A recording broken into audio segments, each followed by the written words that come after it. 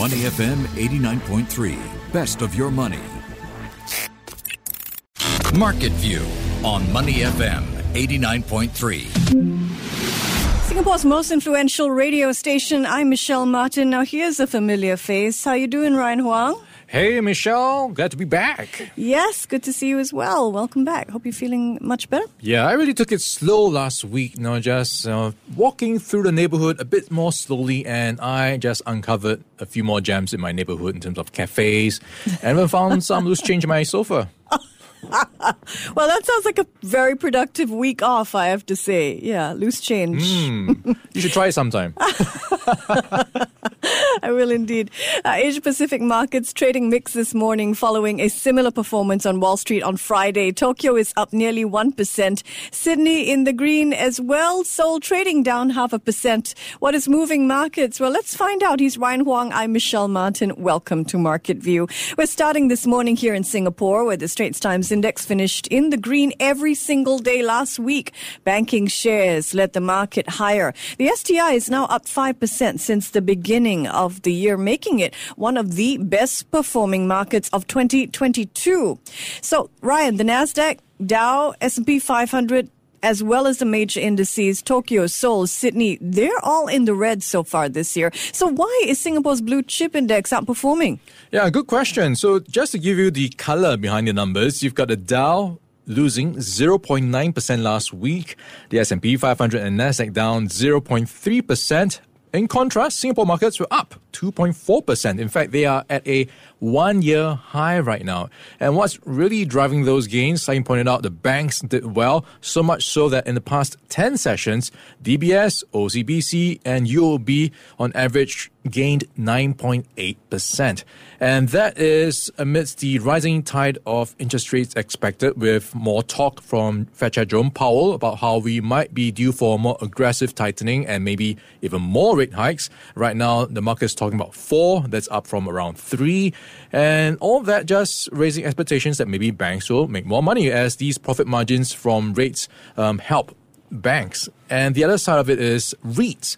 You've got REITs also doing well because some investors may be seeing them as a bit of a safe haven play with inflation going up. And the thesis here, or the theory here, is that inflation possibly could just raise rental rates and maybe even the value of buildings. So that will go up and to some extent help push up the REITs space to some extent. Now, at the end of 2021, analysts were predicting a 10% rise for the STI this year. And now just 2 weeks into the year, we're already halfway there. So do you think that analysts are starting to revise their predictions? Yeah, that could be a good case to do so. I am just looking at one of those forecasts coming through from RHB, and they have an end 2022 target of 3,440. And where we are right now for the STI is 3,290. So we are just 5% away from those targets. And like you pointed out, the STI already has risen nearly 5% year to date. And we are just 17 days old in 2022. So we are, of course, possibly due for some volatility. It could be choppy, so it's not going to be a straight line. So this is something to watch out for in terms of Omicron, in terms of reopening and border restrictions, and of course what's happening in China. That slowdown could spill over into neighboring countries. So a lot to watch out for, but by and large you do have a few optimistic factors that could help drive markets higher. And of course what RHB is saying is when markets or when borders reopen, which is going to be just a matter of time, that will be the catalyst for markets to push up higher. Yeah, UOB Kay Hian, really optimistic, expecting an average 29% year-on-year target earnings growth for all sectors except aviation. Now, the STI is starting the week off about 20 points shy of the 3,300 mark. Most analysts' forecasts are for the index to finish the year at around 3,400, perhaps 3,500.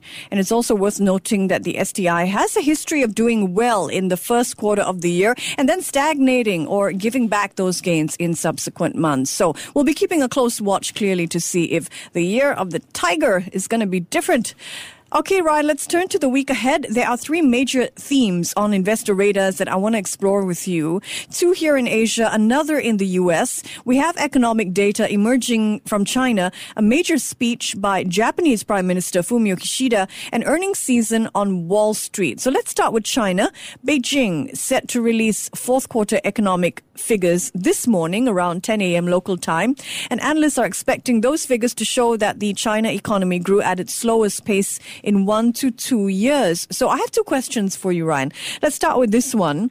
Why is China's growth so slow? And then perhaps we can move to why this might be good news for investors. Yeah, there's just a bag of problems going on for China right now. So you've got what's happening in the property sector, also what's happening in the supply chain disruptions. That's also weighing on many companies.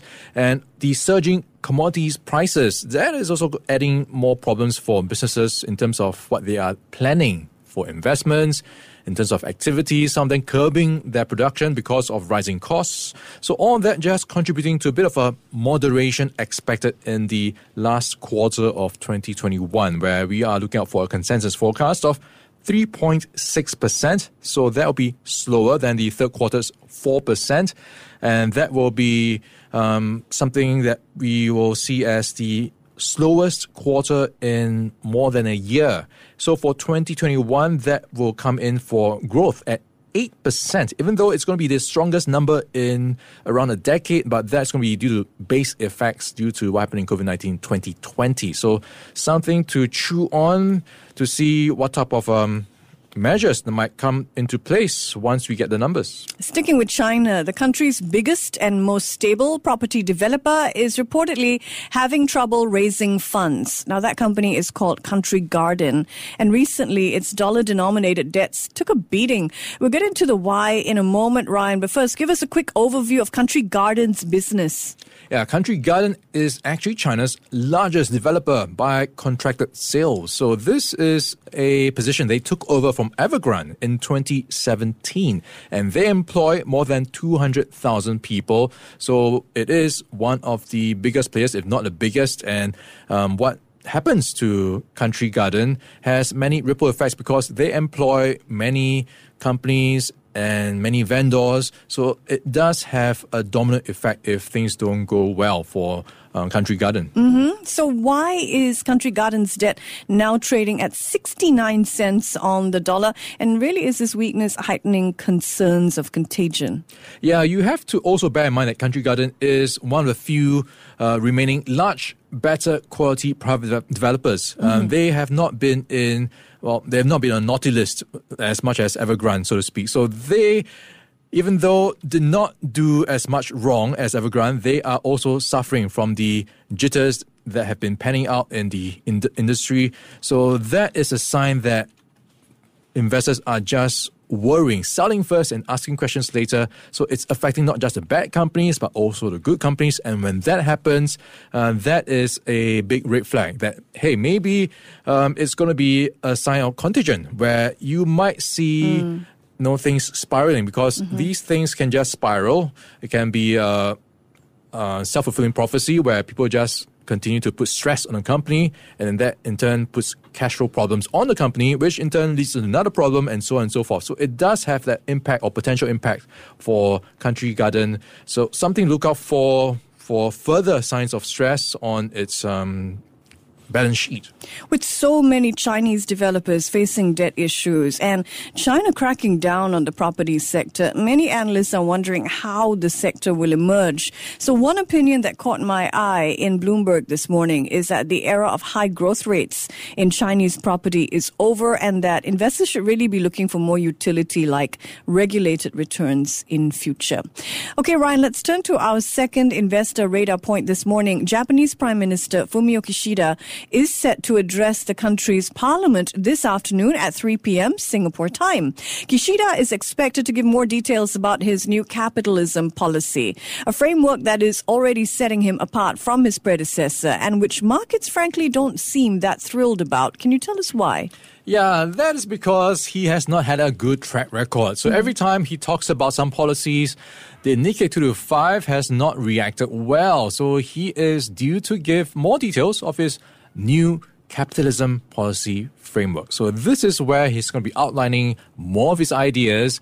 And so far, what he has done already, or given a preview of what's going to be coming, are things like taxes on financial capital gains. And to give you some color, what happened after he gave that preview, we saw the Nikkei 225 falling for 8 straight days.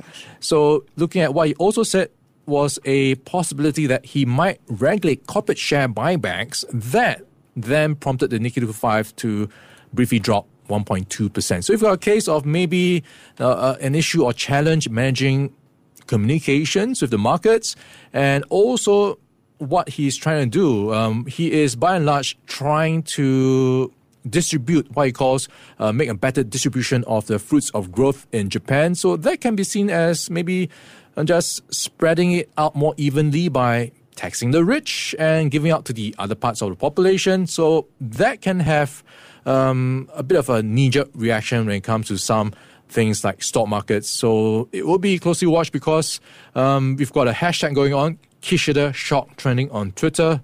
And that's when his comments shake up the market. So we will see if this hashtag continues to trend. Kishida Shock, huh? That's what it's called. Kishida took office in October, and in the race to lead Japan's ruling Liberal Democratic Party, during that race, he suggested that he might hike Japan's capital gains tax, and that sparked 8 straight days of selling on the Tokyo Exchange. So we'll keep a close eye on Kishida's speech today and the market's possible reaction.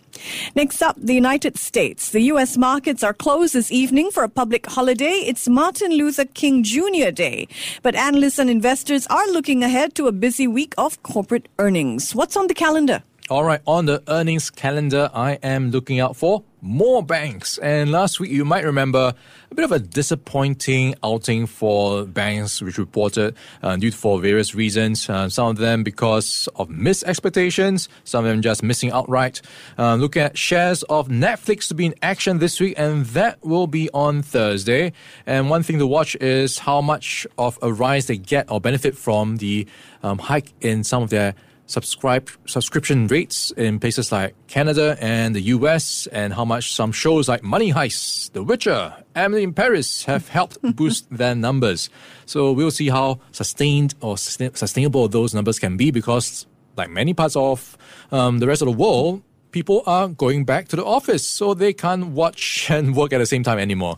So no more multitasking, and that could be a dent for Netflix. So that's on Thursday. Coming up on Tuesday, that's going to be Goldman Sachs and Charles Schwab. On Wednesday, Bank of America, P&G, and United Airlines. So it's going to be a fuller picture of what's happening in the U.S. economy, some of the economically sensitive names. So that's going to be giving investors more to chew on, how much they have been able to cope with inflation, rising costs, labor problems. So all those things will be part of the conversation in the coming days. And we'll get a clearer picture of supply chain issues and their impact on these companies as well.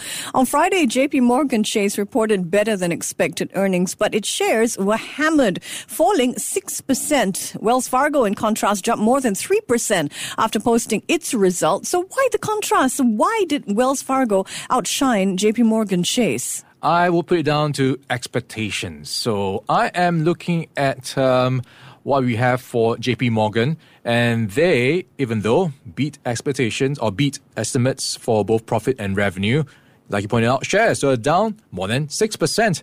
And we have a bit of a gloomy outlook. CFO Jeremy Barnum from JP Morgan Chase warning that the company will likely miss a key profit target in the next 2 years. And I think that went some way to weighing on the stock.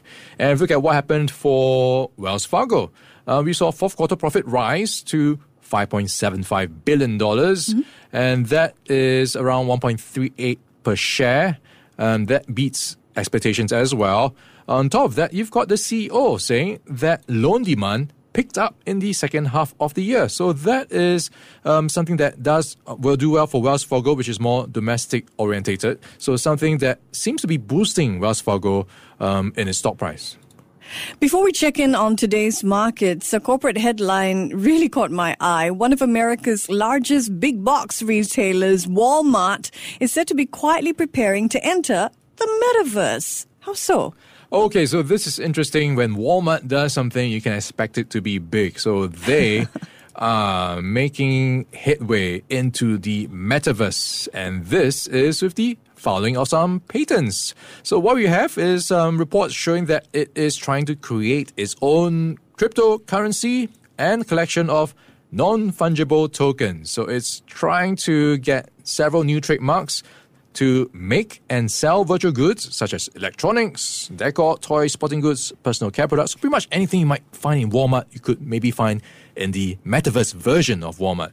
And also trying to file for phrases verse to store, verse to curb, verse to home. So these are phrases they might use for their shopping services. So it does show they are positioning themselves for the metaverse. I'm not sure when we will see this, but it is one of the many companies we've been seeing making progress with the virtual world. All right, before we check in on today's markets, a corporate headline caught my eye. So do you think we're going to be sort of shopping in virtual Walmarts? I mean, Walmart has filed a number of applications for new trademarks. Virtual sneakers, is it? Do you think the demand is there? To some extent, we already do that, right? With online shopping, or with Redmart, or whatever grocery chain you use, you're online shopping already. So maybe it's just going to be more graphic in the sense that you can see yourself walking down the aisle, which actually is quite therapeutic. I enjoy No, it's walking not. down the aisle. I don't like getting lost in a giant Just grocery exploring store. what's on the shelf. And because that's part of the curation, right? How you might maybe read a magazine. Things are being laid out for you nicely. So you might discover things that you might not have known about. So Really? it is one of those experiential things that you can, or some people enjoy. Perhaps. I mean, it was just a couple of years ago when I remember I was lining up somewhere for a festival and people came up to me and said, hey, do you buy your fresh vegetables online? And it's just sounded incredibly ludicrous at the time. And that was the very start of Redmart. And now I can't live without my Redmart auto orders. You know? And soon you can't live on the metaverse or live out of the metaverse. Oh gosh, we'll have to see. We are 21 minutes into the local trading day. So how's the STI trading this morning, Ryan? Is it adding on to last week's gain or is profit taking kicking in? All right, Michelle, so far so good. So we are up by 0.4%. So STI trading at 3,296. So knocking on the door of 3,300. And take a quick look at the STI, of course, that's near a 1-year high right now. STI just one counter in the red right now, and that is Genting Singapore, down 0.6%. Otherwise, it's mostly in the green. ComfortDelGro up 1.5%. Dairy Farm also up by 1.5%. And you've got SIA not too far behind. UOB, and that, of course, worth noting, is up 1%. They made news on Friday for buying up 4 of Citibank's businesses in Asia. So that is something that is seeing UOB extend gains on its share price. Also of noting, today we've got some headlines being made by Q&M Dental Group, and that is around how its unit is making or proposing exploring a NASDAQ listing. So this is Acumen Diagnostics. It is a company that specializes in COVID-19 testing. So something they are hiring UOB Kay Hian to explore this down the road. It's not confirmed yet, but they are filing this as one of those things they are looking at. So something they will be, something that we watch very closely. So something to track in the coming days. Also will be Yoma Strategic. And this is after they announced that their subsidiary Yoma MFS has entered into a new share purchase agreement with Telenor Group to buy the controlling interest in Digital Money Myanmar via a $53 million deal. Big one there. Thanks very much, Ryan Huang. Coming up, we speak with Tony Sycamore and we survey his expectations for the earnings season ahead, the ASX 200, and of course, global markets. Can we expect global markets to move higher? We're going to check in with Tony Sycamore at 10:05, APAC analyst for Citi Index. He'll also share his Bitcoin outlook with us. Heading towards 80,000 or expectations for it to sink below 30. We're going to find out. Before acting on the information on Money FM, please consider if it's suitable for your own investment objectives, financial situation, and risk tolerance. To listen to more great interviews, download our podcasts at moneyfm893.sg or download our audio app. That's AWEDIO. Available on Google Play or the App Store.